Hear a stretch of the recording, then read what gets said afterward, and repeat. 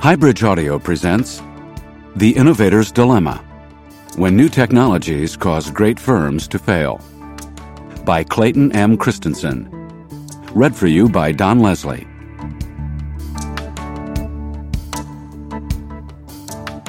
This program is about the failure of companies to stay atop their industries when they confront certain types of market and technological change.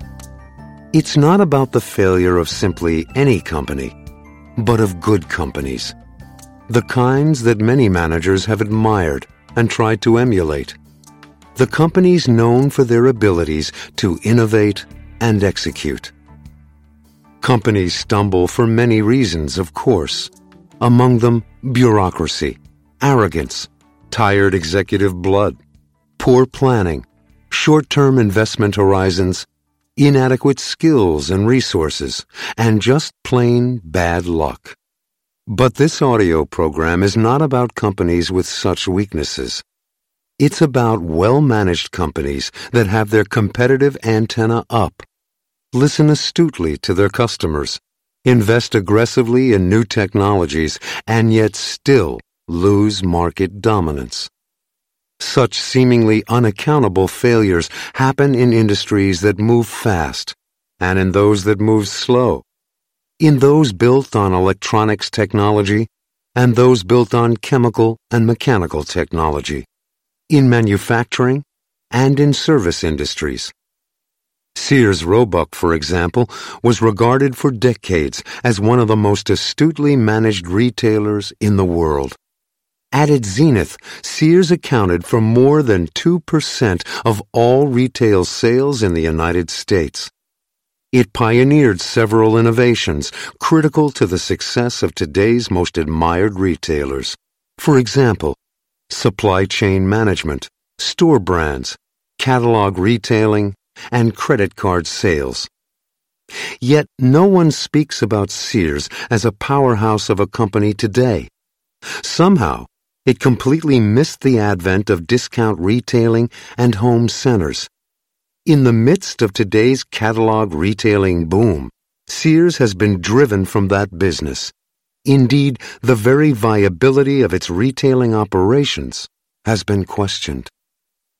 It is striking to note that Sears received its accolades at exactly the time, in the mid-1960s, when it was ignoring the rise of discount retailing and home centers, the lower-cost formats for marketing name-brand hard goods that ultimately stripped Sears of its core franchise. Sears was praised as one of the best-managed companies in the world, at the very time it let Visa and MasterCard usurp the enormous lead it had established in the use of credit cards in retailing. In some industries, this pattern of leadership failure has been repeated more than once. Consider the computer industry. IBM dominated the mainframe market, but missed by years the emergence of mini-computers, which were technologically much simpler than mainframes. In fact, no other major manufacturer of mainframe computers became a significant player in the mini-computer business. Digital Equipment Corporation created the mini-computer market and was joined by a set of other aggressively managed companies: Data General, Prime, Wang, Hewlett-Packard, and Nixdorf. But each of these companies, in turn, missed the desktop personal computer market. It was left to Apple Computer, together with Commodore, Tandy, and IBM's standalone PC division, to create the personal computing market. Apple, in particular, was uniquely innovative in establishing the standard for user-friendly computing. But Apple and IBM lagged 5 years behind the leaders in bringing portable computers to market. Similarly, the firms that built the engineering workstation market, Apollo, Sun, and Silicon Graphics, were all newcomers to the industry. As we shall see, the list of leading companies that failed when confronted with disruptive changes in technology and market structure is a long one. At first glance, there seems to be no pattern in the changes that overtook them. In some cases, the new technologies swept through quickly. In others, the transition took decades. In some, the new technologies were complex and expensive to develop. In others, the deadly technologies were simple extensions of what the leading companies already did better than anyone else. One theme common to all of these failures, however, is that the decisions that led to failure were made when the leaders in question were widely regarded as among the best companies in the world. There are two ways to resolve this paradox. One might be to conclude that firms such as Digital, IBM, Apple, and Sears must never have been well managed. Maybe they were successful because of good luck and fortuitous timing rather than good management. Maybe they finally fell on hard times because their good fortune ran out. Maybe. An alternative explanation, however, is that these failed firms were as well run as one could expect a firm managed by mortals to be. But that there is something about the way decisions get made in successful organizations that sows the seeds of eventual failure. The research reported in this program supports this latter view.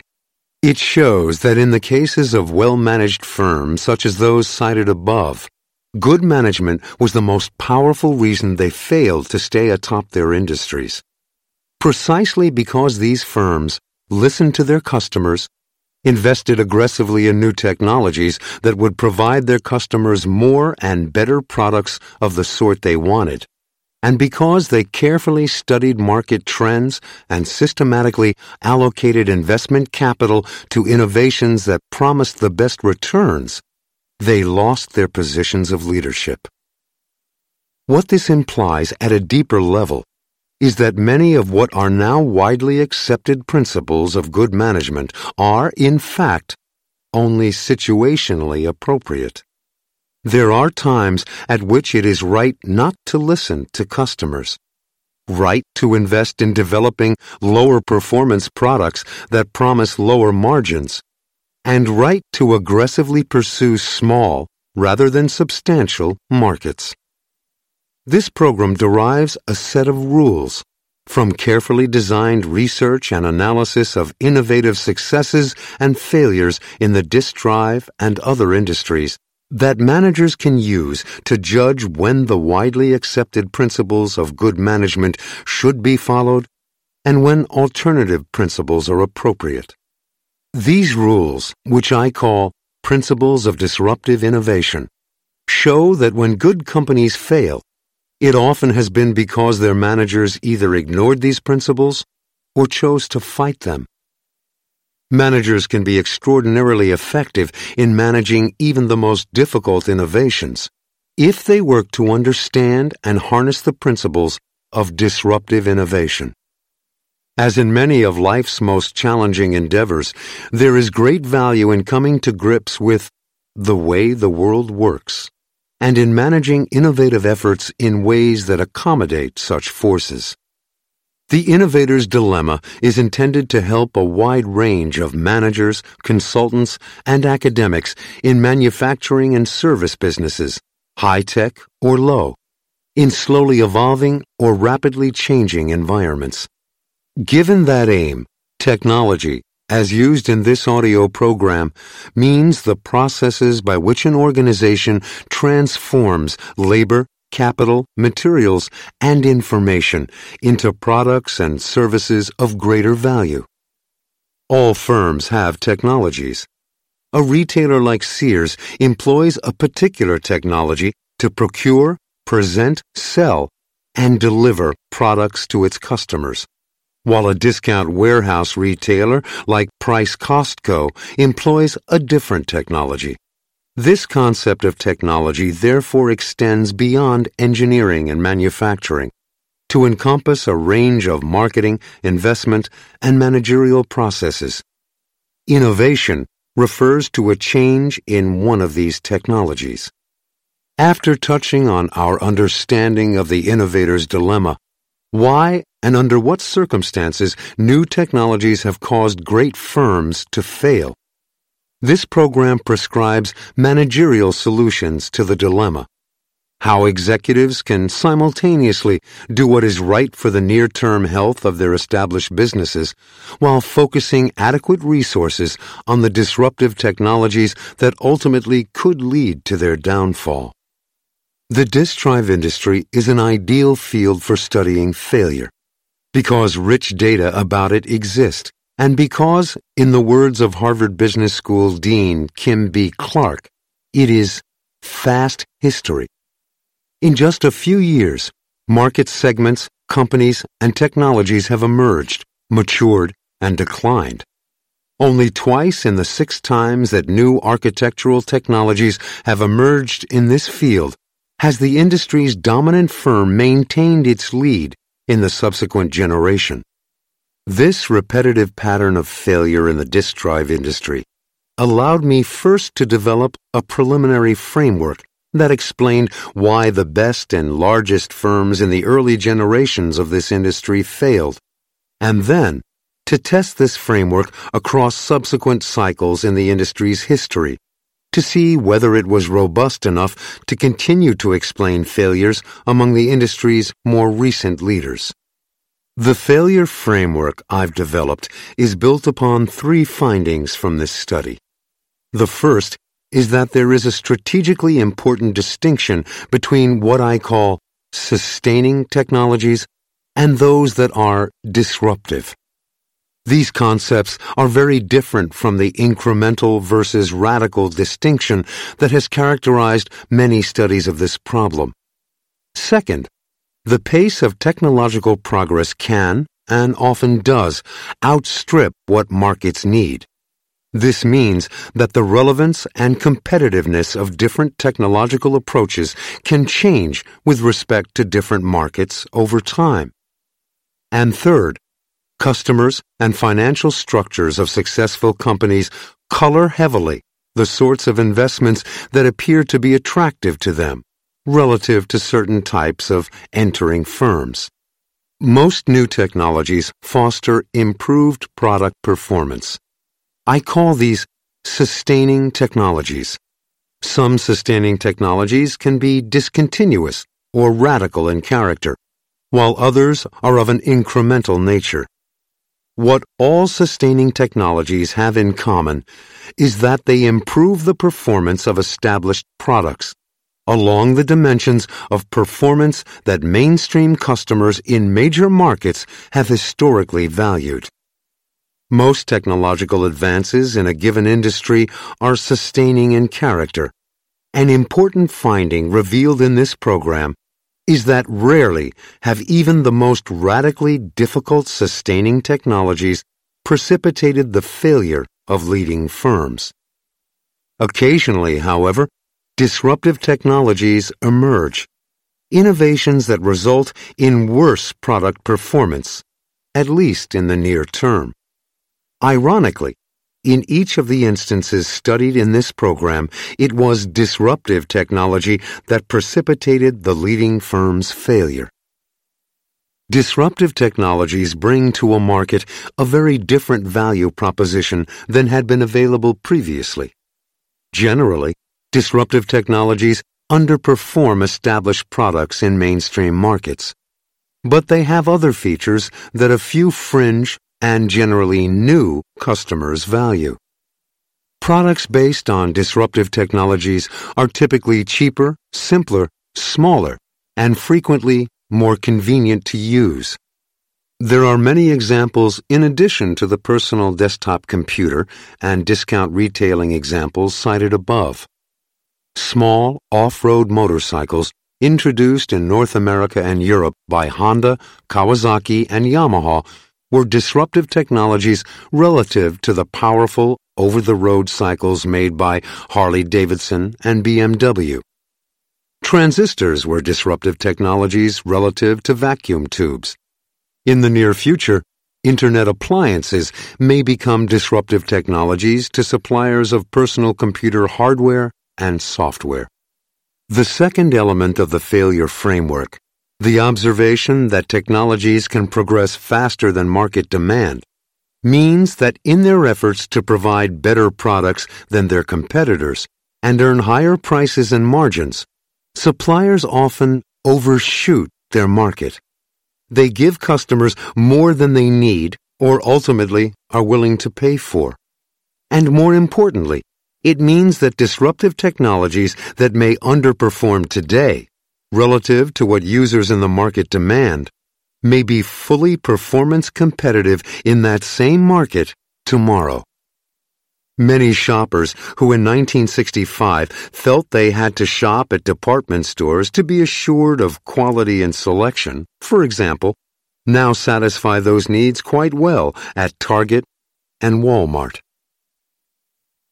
The last element of the failure framework, the conclusion by established companies that investing aggressively in disruptive technologies is not a rational financial decision for them to make, has three bases. First, disruptive products are simpler and cheaper. They generally promise lower margins, not greater profits. Second, disruptive technologies typically are first commercialized in emerging or insignificant markets. And third, leading firms' most profitable customers generally don't want, and indeed initially can't use, products based on disruptive technologies. By and large, a disruptive technology is initially embraced by the least profitable customers in a market. Hence, most companies with a practiced discipline of listening to their best customers and identifying new products that promise greater profitability and growth are rarely able to build a case for investing in disruptive technologies until it is too late.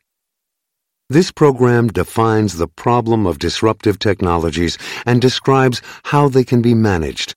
Although the solution to disruptive technologies cannot be found in the standard toolkit of good management, there are, in fact, sensible ways to deal effectively with this challenge.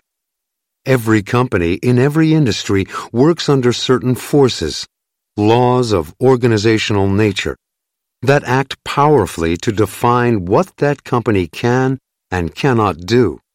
Managers faced with disruptive technologies fail their companies when these forces overpower them.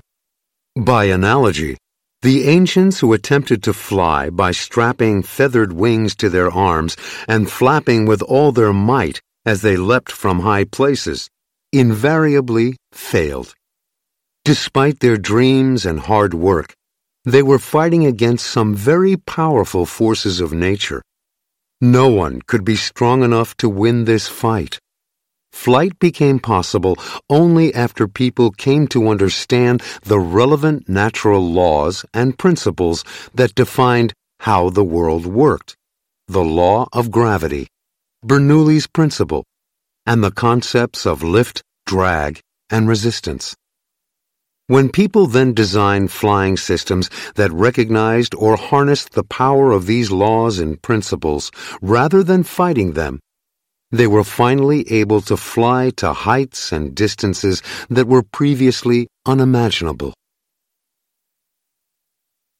The objective of this program is to propose the existence of 5 laws or principles of disruptive technology.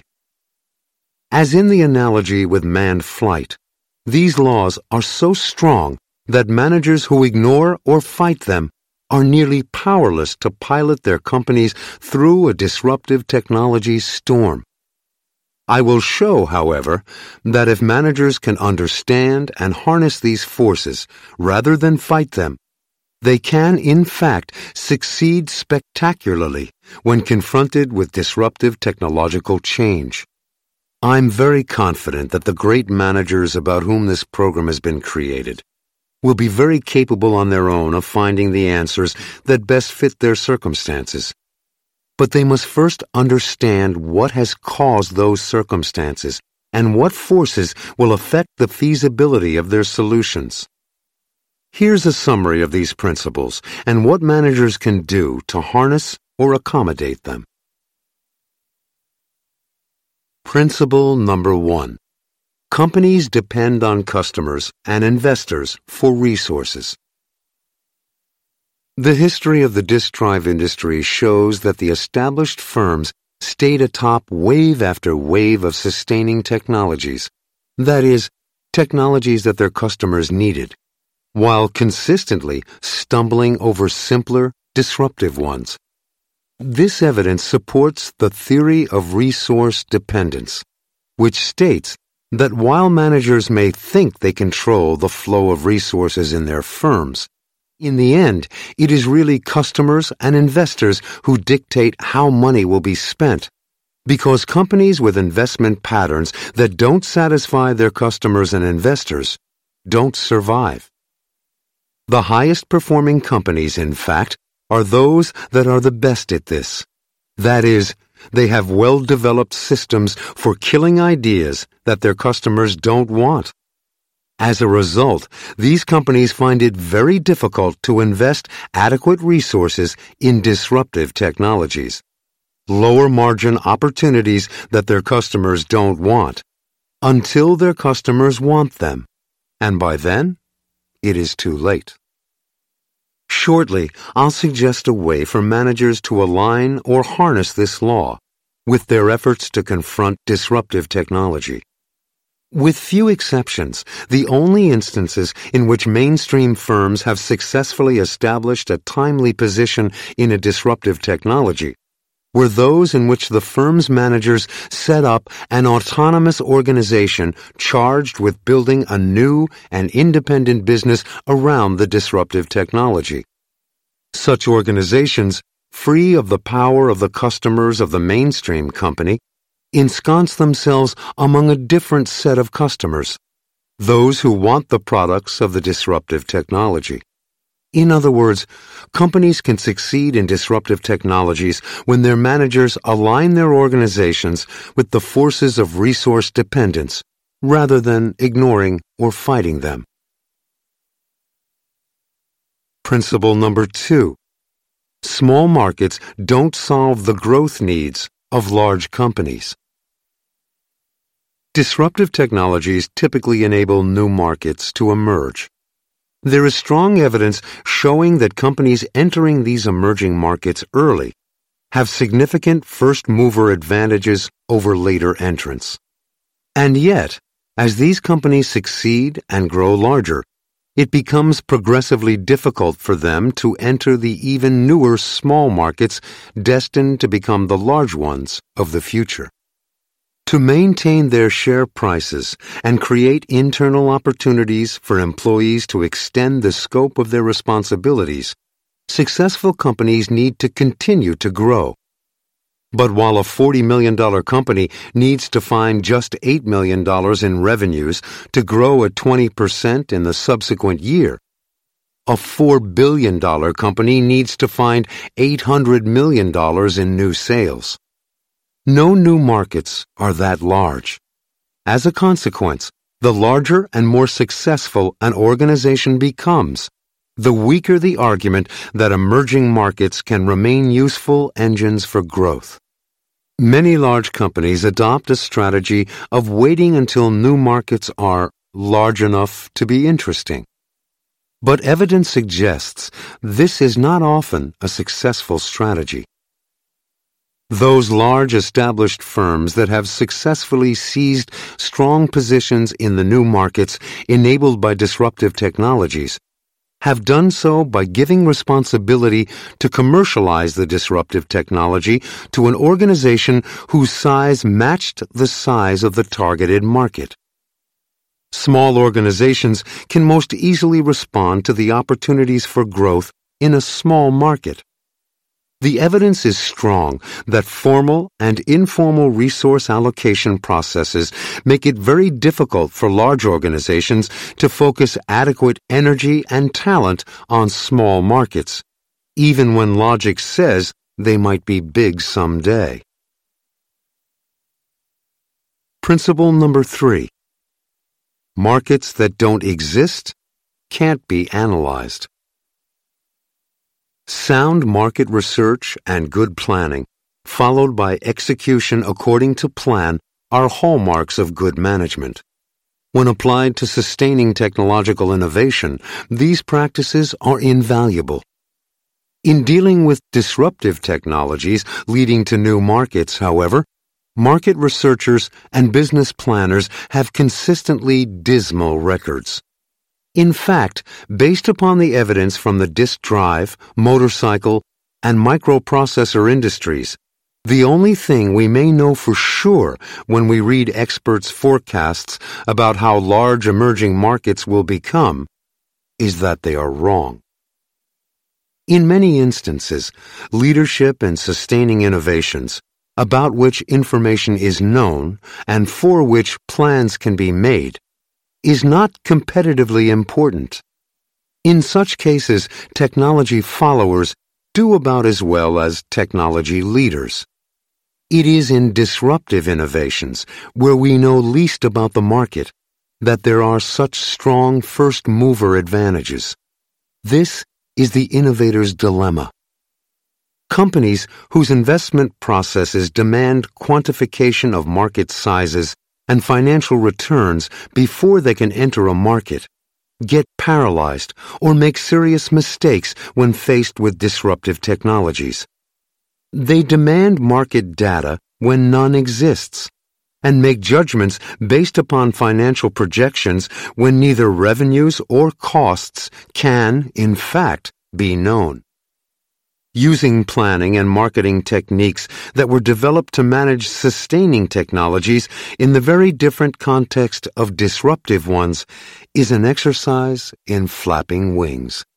Later, I'll talk about a different approach to strategy and planning that recognizes the law that the right markets and the right strategy for exploiting them cannot be known in advance.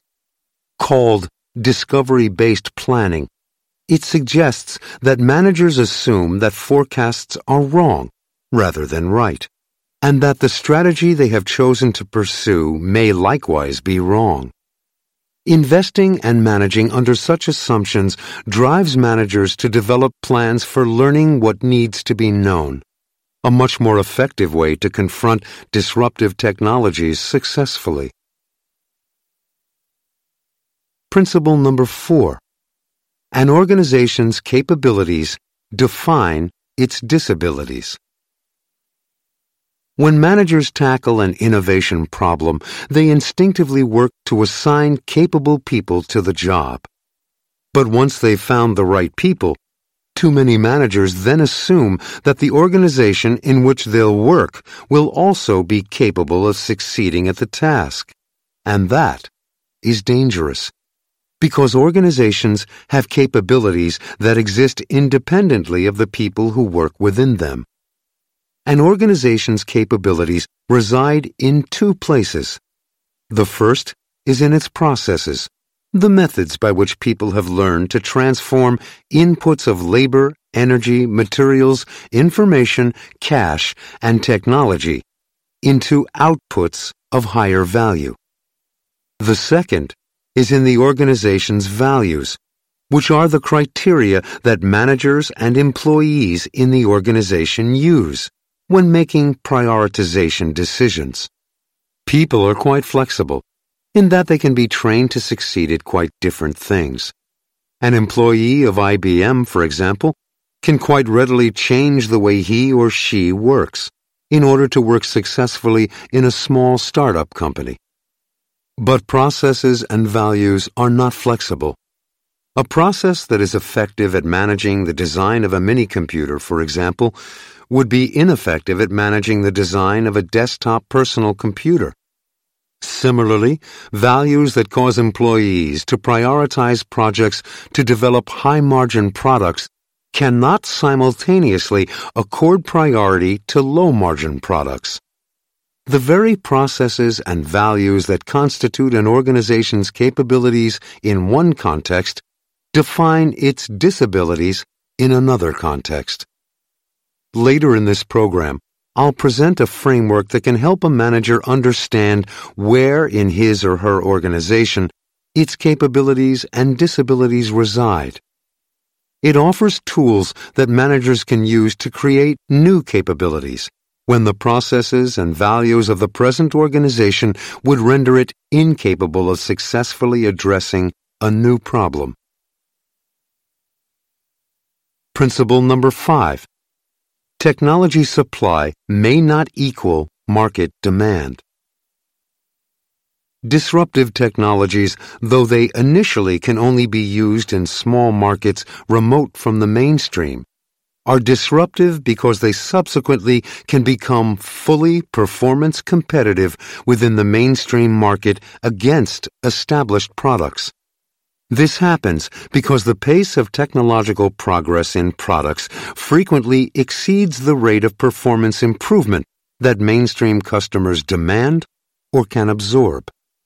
As a consequence, products whose features and functionality closely match market needs today often follow a trajectory of improvement by which they overshoot mainstream market needs tomorrow. And products that seriously underperform today relative to customer expectations in mainstream markets may become directly performance competitive tomorrow. I will show that when this happens, the basis of competition, that is, the criteria by which customers choose one product over another, changes. When the performance of two or more competing products has improved beyond what the market demands, customers can no longer base their choice upon which is the higher performing product. The basis of product choice often evolves from functionality to reliability, then to convenience, and ultimately to price. Many students of business have described phases of the product life cycle in various ways. But I will propose that the phenomenon in which product performance overshoots market demands is the primary mechanism driving shifts in the phases of the product life cycle. In their efforts to stay ahead by developing competitively superior products, many companies don't realize the speed at which they are moving upmarket, oversatisfying the needs of their original customers as they race the competition toward higher performance, higher margin markets. In doing so, they create a vacuum at lower price points, into which competitors employing disruptive technologies can enter.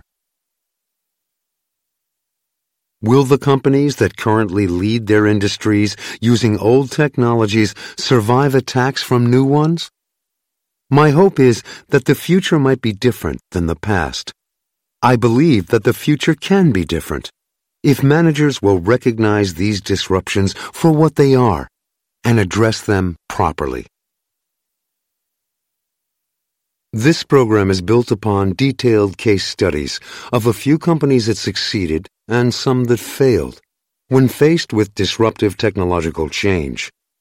Just as in our analogy to man's finally learning to fly, when aviators ultimately came to understand and either harness or accommodate some fundamental laws of nature, these case studies show that those executives who succeeded tended to manage by a very different set of rules than those that failed. How did the successful managers harness the 5 principles of disruptive technology to their advantage? First, they embedded projects to develop and commercialize disruptive technologies within an organization whose customers needed them. When managers aligned a disruptive innovation with the right customers, customer demand increased the probability that the innovation would get the resources it needed. Second, they placed projects to develop disruptive technologies in organizations small enough to get excited about small opportunities and small wins. Third, they planned to fail early and inexpensively in the search for the market for a disruptive technology. They found that their markets generally coalesced through an iterative process of trial, learning, and trial again.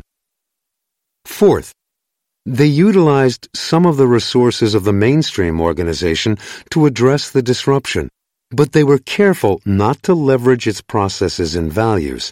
They created different ways of working within an organization whose values and cost structure were turned to the disruptive task at hand. Fifth, when commercializing disruptive technologies, they found or developed new markets that valued the attributes of the disruptive products rather than search for a technological breakthrough. so that the disruptive product could compete as a sustaining technology in mainstream markets.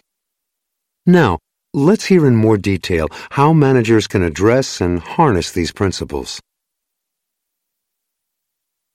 Give responsibility for disruptive technologies to organizations whose customers need them.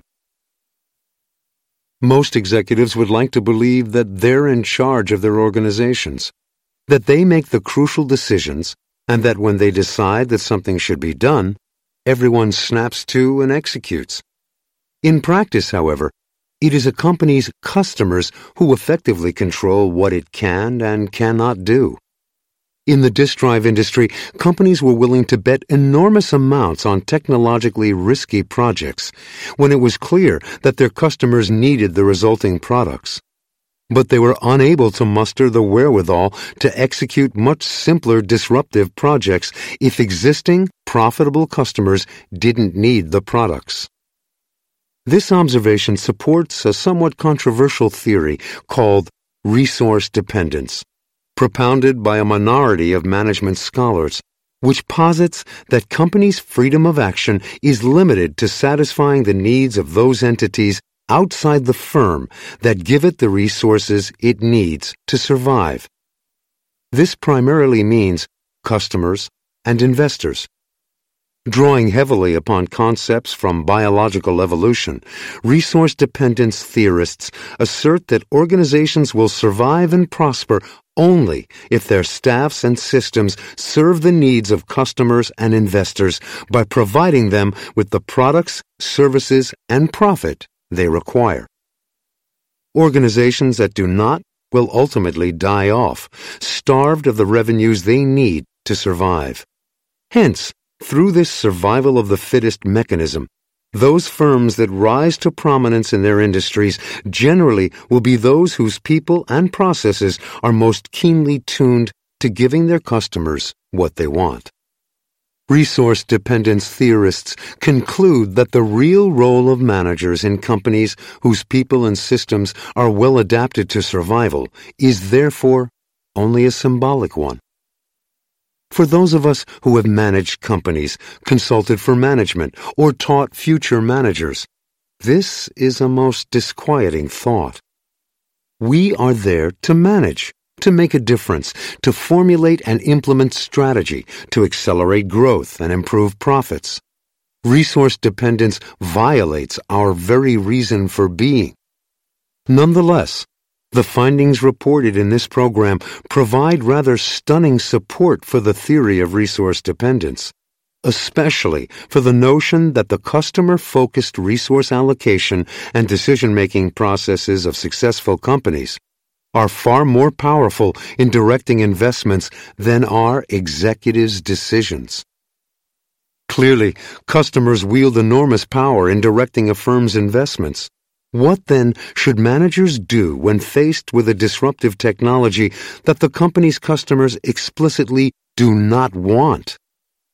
One option is to convince everyone in the firm that the company should pursue it anyway, that it has long-term strategic importance despite rejection by the customers who pay the bills and despite lower profitability than the upmarket alternatives. The other option would be to create an independent organization and embed it among emerging customers that do need the technology. Which works best? Managers who choose the first option essentially are picking a fight with a powerful tendency of organizational nature, that customers, not managers, essentially control the investment patterns of a company. By contrast, managers who choose the second option align themselves with this tendency, harnessing rather than fighting its power. The cases presented shortly will provide strong evidence that the second option offers far higher probabilities of success than the first. The mechanism through which customers control the investments of a firm is the resource allocation process, the process that determines which initiatives get staff and money and which don't. Resource allocation and innovation are two sides of the same coin. Only those new product development projects that do get adequate funding, staffing, and management attention have a chance to succeed. Those that are starved of resources will languish. Hence, the patterns of innovation in a company will mirror quite closely the patterns in which resources are allocated. Good resource allocation processes are designed to weed out proposals that customers don't want. When these decision-making processes work well, if customers don't want a product, it won't get funded. If they do want it, it will. This is how things must work in great companies. They must invest in things customers want, and the better they become at doing this, the more successful they will be. It is possible to break out of this system of customer control, however. 3 cases in the history of the disk drive industry demonstrate how managers can develop strong market positions in a disruptive technology. In 2 cases, managers harnessed, rather than fought, the forces of resource dependence. They spun out independent companies to commercialize the disruptive technology. In the 3rd, the manager chose to fight these forces and survived the project, exhausted. Quantum Corporation, a leading maker of 8-inch drives sold in the mini-computer market in the early 1980s, completely missed the advent of 5.25-inch drives. It introduced its first versions nearly 4 years after those drives first appeared in the market. As the 5.25-inch pioneers began to invade the mini-computer market from below, Quantum sales began to sag. In 1984, several Quantum employees saw a potential market for a thin 3.5-inch drive plugged into an expansion slot in IBM XT and AT class desktop computers. Drives that would be sold to personal computer users rather than the OEM mini-computer manufacturers that had accounted for all of Quantum's revenue.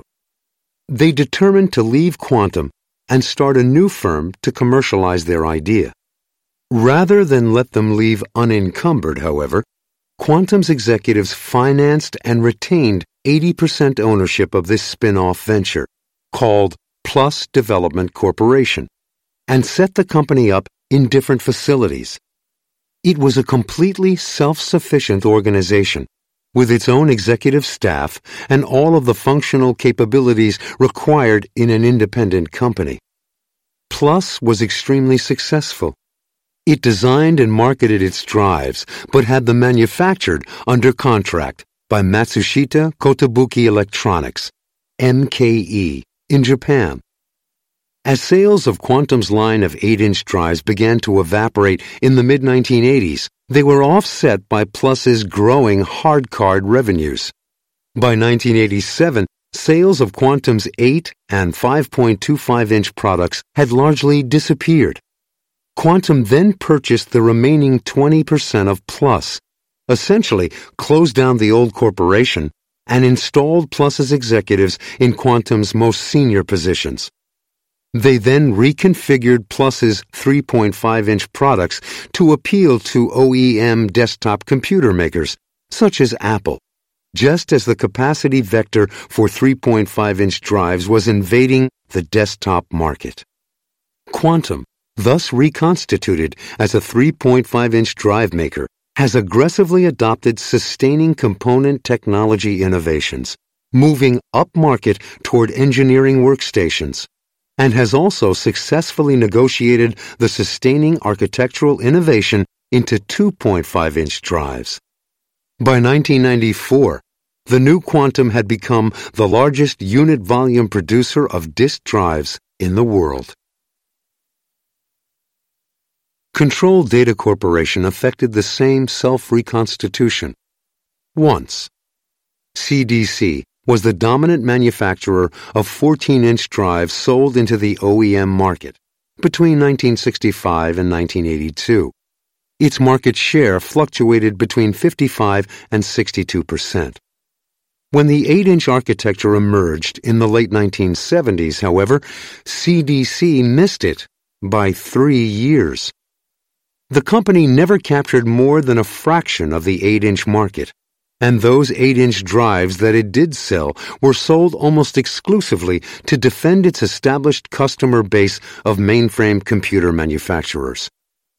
The reason was resources and managerial emphasis.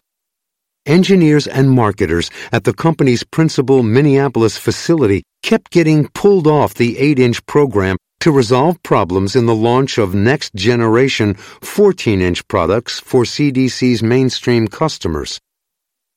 CDC launched its first 5.25-inch model 2 years after Seagate's pioneering product appeared in 1980. This time, however, CDC located its 5.25-inch effort in Oklahoma City. This was done, according to one manager, not to escape CDC's Minneapolis engineering culture, but to isolate the 5.25-inch product group from the company's mainstream customers. Although it was late in the market and never regained its former dominant position, CDC's foray into 5.25-inch drives was profitable, and at times the firm commanded a 20% share of higher capacity 5.25-inch drives. Micropolis Corporation, an early disk drive leader founded in 1978 to make 8-inch drives, was the only other industry player to successfully make the transition to a disruptive platform. It did not use the spin-out strategy that had worked for quantum and controlled data, however, choosing instead to manage the change from within the mainstream company. But even this exception supports the rule that customers exert exceptionally powerful influence over the investments that firms can undertake successfully. Micropolis began to change in 1982 when founder and CEO Stuart Mabin intuitively perceived the trajectories of market demand and technology supply, and decided that the firm should become primarily a maker of 5.25-inch drives. While initially hoping to keep adequate resources focused on developing its next generation of 8-inch drives so that Micropolis could straddle both markets, he assigned the company's premier engineers to the 5.25-inch program. Mabin recalls that it took 100% of my time and energy for 18 months to keep adequate resources focused on the 5.25-inch program because the organization's own mechanisms allocated resources to where the customers were, 8-inch drives. By 1984, Micropolis had failed to keep pace with competition in the mini-computer market for disk drives and withdrew its remaining 8-inch models. With Herculean effort, however, it did succeed in its 5.25-inch programs.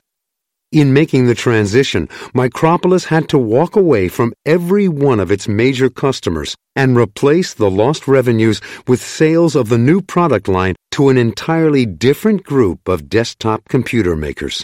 Mabin remembers the experience as the most exhausting of his life. Earlier, exploring the image of how people learn to fly, I noted that all attempts had ended in failure as long as they consisted of fighting fundamental laws of nature. But once laws such as gravity, Bernoulli's principle, and the notions of lift, drag, and resistance began to be understood, and flying machines were designed that accounted for or harnessed those laws, people flew quite successfully. By analogy, this is what quantum and controlled data did. By embedding independent organizations within an entirely different value network, where they were dependent upon the appropriate set of customers for survival, those managers harnessed the powerful forces of resource dependence. The CEO of Micropolis fought them, but he won a rare and costly victory. Disruptive technologies have had deadly impact in many industries. Let's look at the effect of disruptive technologies in 3 industries: computers, retailing, and printers, to highlight how the only companies in those industries that established strong market positions in the disruptive technologies were those which, like quantum and controlled data, harnessed rather than fought the forces of resource dependence. Quite naturally, the computer industry and the disk drive industry have parallel histories because value networks of the latter are embedded in those of the former. IBM, the computer industry's first leader, sold its mainframe computers to the central accounting and data processing departments of large organizations. The emergence of the minicomputer represented a disruptive technology to IBM and its competitors. Their customers had no use for it. It promised lower, not higher margins, and the market initially was significantly smaller. As a result, the makers of mainframes ignored the minicomputer for years, allowing a set of entrants, Digital Equipment, Data General, Prime, Wang, and Nixdorf, to create and dominate that market. IBM ultimately introduced its own line of minicomputers, but it did so primarily as a defensive measure, when the capabilities of minicomputers had advanced to the point that they were performance competitive with the computing needs of some of IBM's customers. Similarly, none of the makers of minicomputers became a significant factor in the desktop personal computer market, because to them, the desktop computer was a disruptive technology. The PC market was created by another set of entrants, including Apple, Commodore, Tandy, and IBM. The minicomputer makers were exceptionally prosperous and highly regarded by investors, the business press, and students of good management, until the late 1980s, when the technological trajectory of the desktop computer intersected with the performance demanded by those who had previously bought minicomputers. The missile-like attack of the desktop computer from below severely wounded every minicomputer maker. Several of them failed. None established a viable position in the desktop personal computer value network. A similar sequence of events characterized the emergence of the portable computer, where the market was created and dominated by a set of entrants like Toshiba, Sharp, and Zenith. Apple and IBM, the leading desktop makers, did not introduce portable models until the portable's performance trajectory intersected with the computing needs of their customers. Probably none of these firms has been so deeply wounded by disruptive technology as Digital Equipment. DEC fell from fortune to folly in just a few years as standalone workstations and networked desktop computers obviated most customers' needs for mini-computers almost overnight. DEC didn't stumble for lack of trying, of course. 4 times between 1983 and 1995, it introduced lines of personal computers targeted at consumers, products that were technologically much simpler than DEC's mini-computers. But 4 times it failed to build businesses in this value network that were perceived within the company as profitable. 4 times it withdrew from the personal computer market. Why? DEC launched all 4 forays from within the mainstream company. For all of the reasons recounted, even though executive-level decisions lay behind the move into the PC business, those who made the day-to-day resource allocation decisions in the company never saw the sense in investing the necessary money, time, and energy in low-margin products that their customers didn't want. Higher performance initiatives that promised upscale margins, such as DEC's superfast alpha microprocessor and its adventure into mainframe computers, captured the resources instead. In trying to enter the desktop personal computing business from within its mainstream organization, DEC was forced to straddle the 2 different cost structures intrinsic to 2 different value networks. It simply couldn't hack away enough overhead costs to be competitive in low-end personal computers because it needed those costs to remain competitive in its higher performance products. Yet IBM's success in the first 5 years of the personal computing industry stands in stark contrast to the failure of the other leading mainframe and mini-computer makers to catch the disruptive desktop computing wave. How did IBM do it? It created an autonomous organization in Florida, far away from its New York State headquarters, that was free to procure components from any source, to sell through its own channels, and to forge a cost structure appropriate to the technological and competitive requirements of the personal computing market. The organization was free to succeed along metrics of success that were relevant to the personal computing market. In fact, some have argued that IBM's subsequent decision to link its personal computer division much more closely to its mainstream organization was an important factor in IBM's difficulties in maintaining its profitability and market share in the personal computer industry. It seems to be very difficult to manage the peaceful, unambiguous coexistence of two cost structures and two models for how to make money within a single company. The conclusion that a single organization might simply be incapable of competently pursuing disruptive technology while remaining competitive in mainstream markets bothers some can-do managers, and, in fact, most managers try to do exactly what Micropolis and DEC did: maintain their competitive intensity in the mainstream while simultaneously trying to pursue disruptive technology. The evidence is strong that such efforts rarely succeed. Position in one market will suffer unless two separate organizations embedded within the appropriate value networks pursue their separate customers. In few industries has the impact of disruptive technology been felt so pervasively as in retailing, where discounters seized dominance from traditional department and variety stores. The technology of discount retailing was disruptive to traditional operations because the quality of service and selection offered by discounters played havoc with the accustomed metrics of quality retailing. Moreover, the cost structure required to compete profitably in discount retailing was fundamentally different than that which department stores had developed to compete within their value networks. The first discount store was Corvette's, which began operating a number of outlets in New York in the mid-1950s. Corvette's and its imitators operated at the very low end of retailing's product line, selling nationally known brands of standard hard goods at 20 to 40% below department store prices. They focused on products that sold themselves because customers already knew how to use them. Relying on national brand image to establish the value and quality of their products, these discounters eliminated the need for knowledgeable salespeople. They also focused on the group of customers least attractive to mainstream retailers: young wives of blue-collar workers with young children.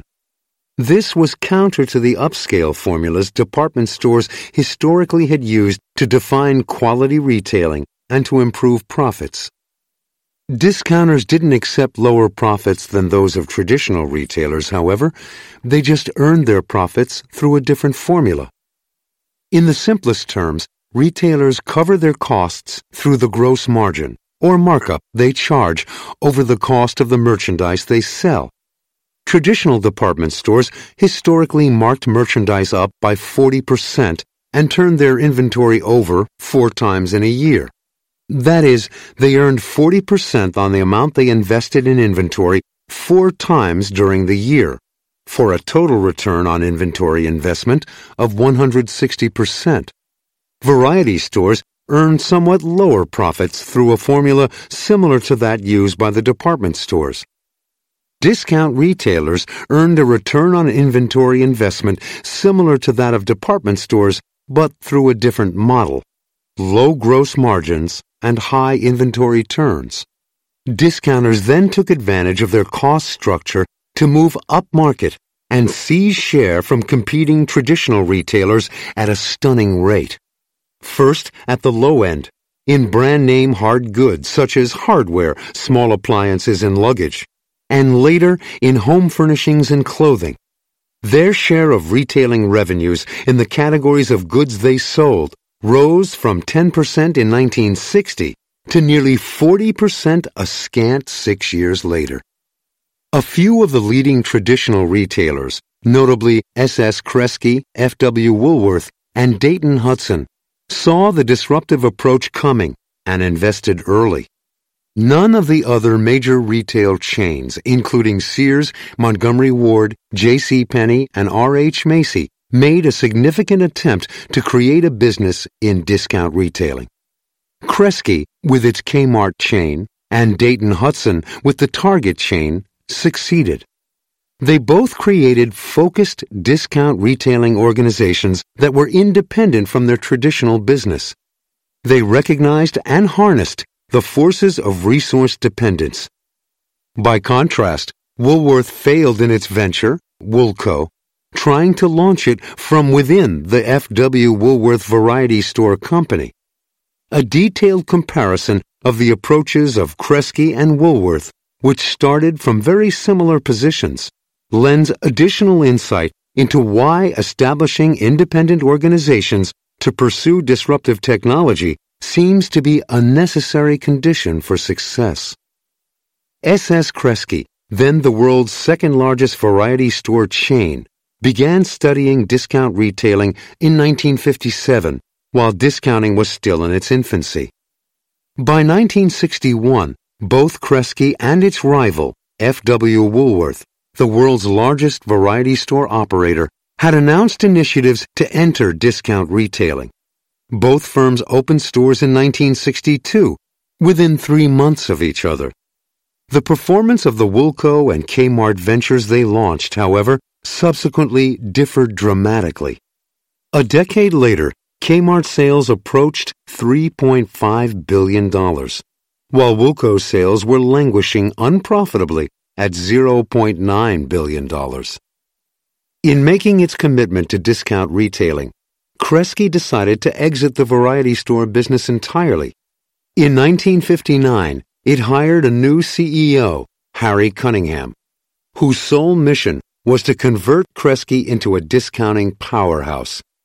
Cunningham, in turn, brought in an entirely new management team, so that by 1961, there was not a single operating vice president, regional manager, assistant regional manager, or regional merchandise manager who was not new on the job. In 1961, Cunningham stopped opening any new variety stores, embarking instead on a program of closing about 10% of Kresge's existing variety operations each year. This represented a wholesale refocusing of the company on discount retailing. Woolworth, on the other hand, attempted to support a program of sustaining improvements in technology, capacity, and facilities in its core variety store businesses while simultaneously investing in disruptive discounting. The managers charged with improving the performance of Woolworth's variety stores were also charged with building the largest chain of discount houses in America. CEO Robert Kirkwood asserted that Woolco would not conflict with the company's plans for growth and expansion in the regular variety store operations, and that no existing stores would be converted to a discount format. Indeed, as discount retailing hit its most frenzied expansion phase in the 1960s, Woolworth was opening new variety stores at the pace it had set in the 1950s. Unfortunately, but predictably, Woolworth proved unable to sustain within a single organization the two different cultures and two different models of how to make a profit that were required to be successful in variety and discount retailing. By 1967, it had dropped the term discount from all Woolco advertising, adopting the term promotional department store instead. Although initially Woolworth had set up a separate administrative staff for its Woolco operation, by 1971, more rational, cost-conscious heads had prevailed. In a move designed to increase sales per square foot in both Woolco and Woolworth divisions, the two subsidiaries have been consolidated operationally on a regional basis. Company officials say the consolidation, which involves buying offices, distribution facilities, and management personnel at the regional level, will help both to develop better merchandise and more efficient stores. Woolco will gain the benefits of Woolworth's buying resources, distribution facilities, and additional expertise in developing specialty departments. In return, Woolworth will gain Woolco's know-how in locating, designing, promoting, and operating large stores over 100,000 square feet. What was the impact of this cost-saving consolidation? It provided more evidence that two models for how to make money cannot peacefully coexist within a single organization. Within a year of this consolidation, Woolco had increased its markups such that its gross margins were the highest in the discount industry, about 33%. In the process, its inventory turns fell from the 7 times it originally had achieved to 4 times. The formula for profit that had long sustained F.W. Woolworth, 35% margins for 4 inventory turns or 140% return on inventory investment, was ultimately demanded of Woolco as well. Woolco was no longer a discounter, in name or in fact. Not surprisingly, Woolworth's venture into discount retailing failed. It closed its last Woolco store in 1982. Woolworth's strategy for succeeding in disruptive discount retailing was the same as Digital Equipment's strategy for launching its personal computer business. Both founded new ventures within the mainstream organization that had to earn money by mainstream rules, and neither could achieve the cost structure and profit model required to succeed in the mainstream value network. Hewlett-Packard's experience in the personal computer printer business illustrates how a company's pursuit of a disruptive technology by spinning out an independent organization might entail, in the end, killing another of its business units.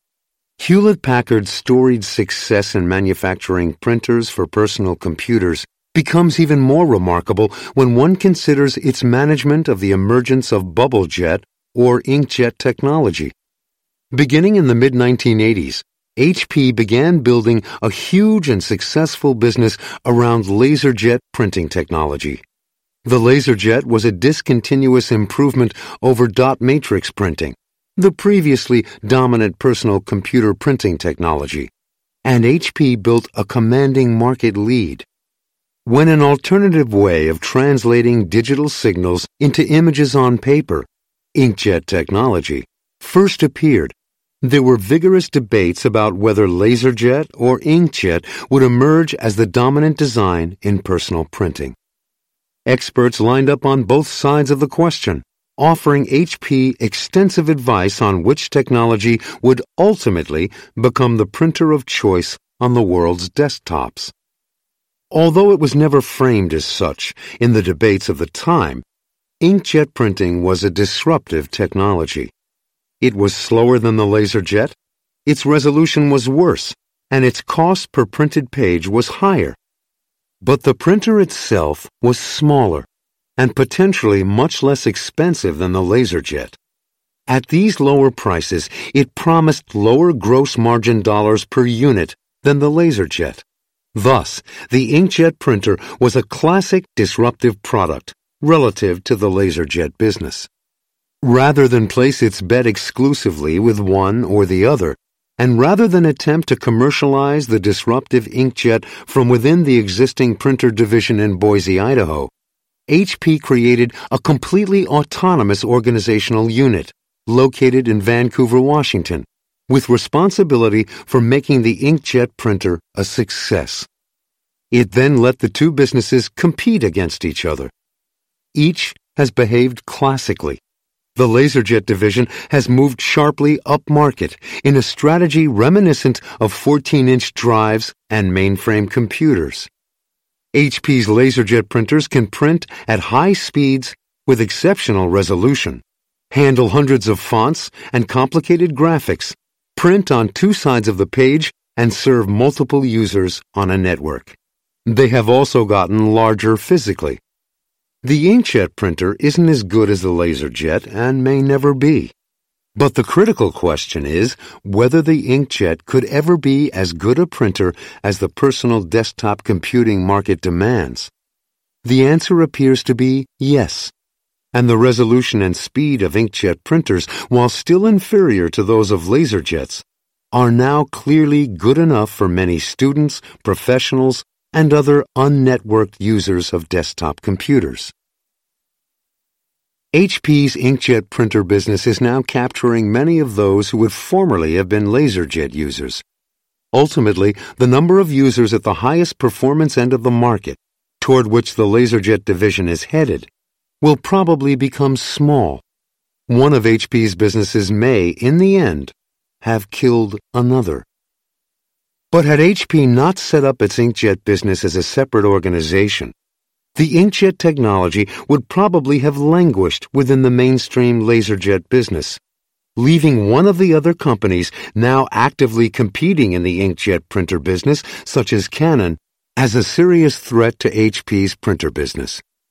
And by staying in the laser business as well, HP has joined IBM's mainframe business and the integrated steel companies in making a lot of money while executing an upmarket retreat.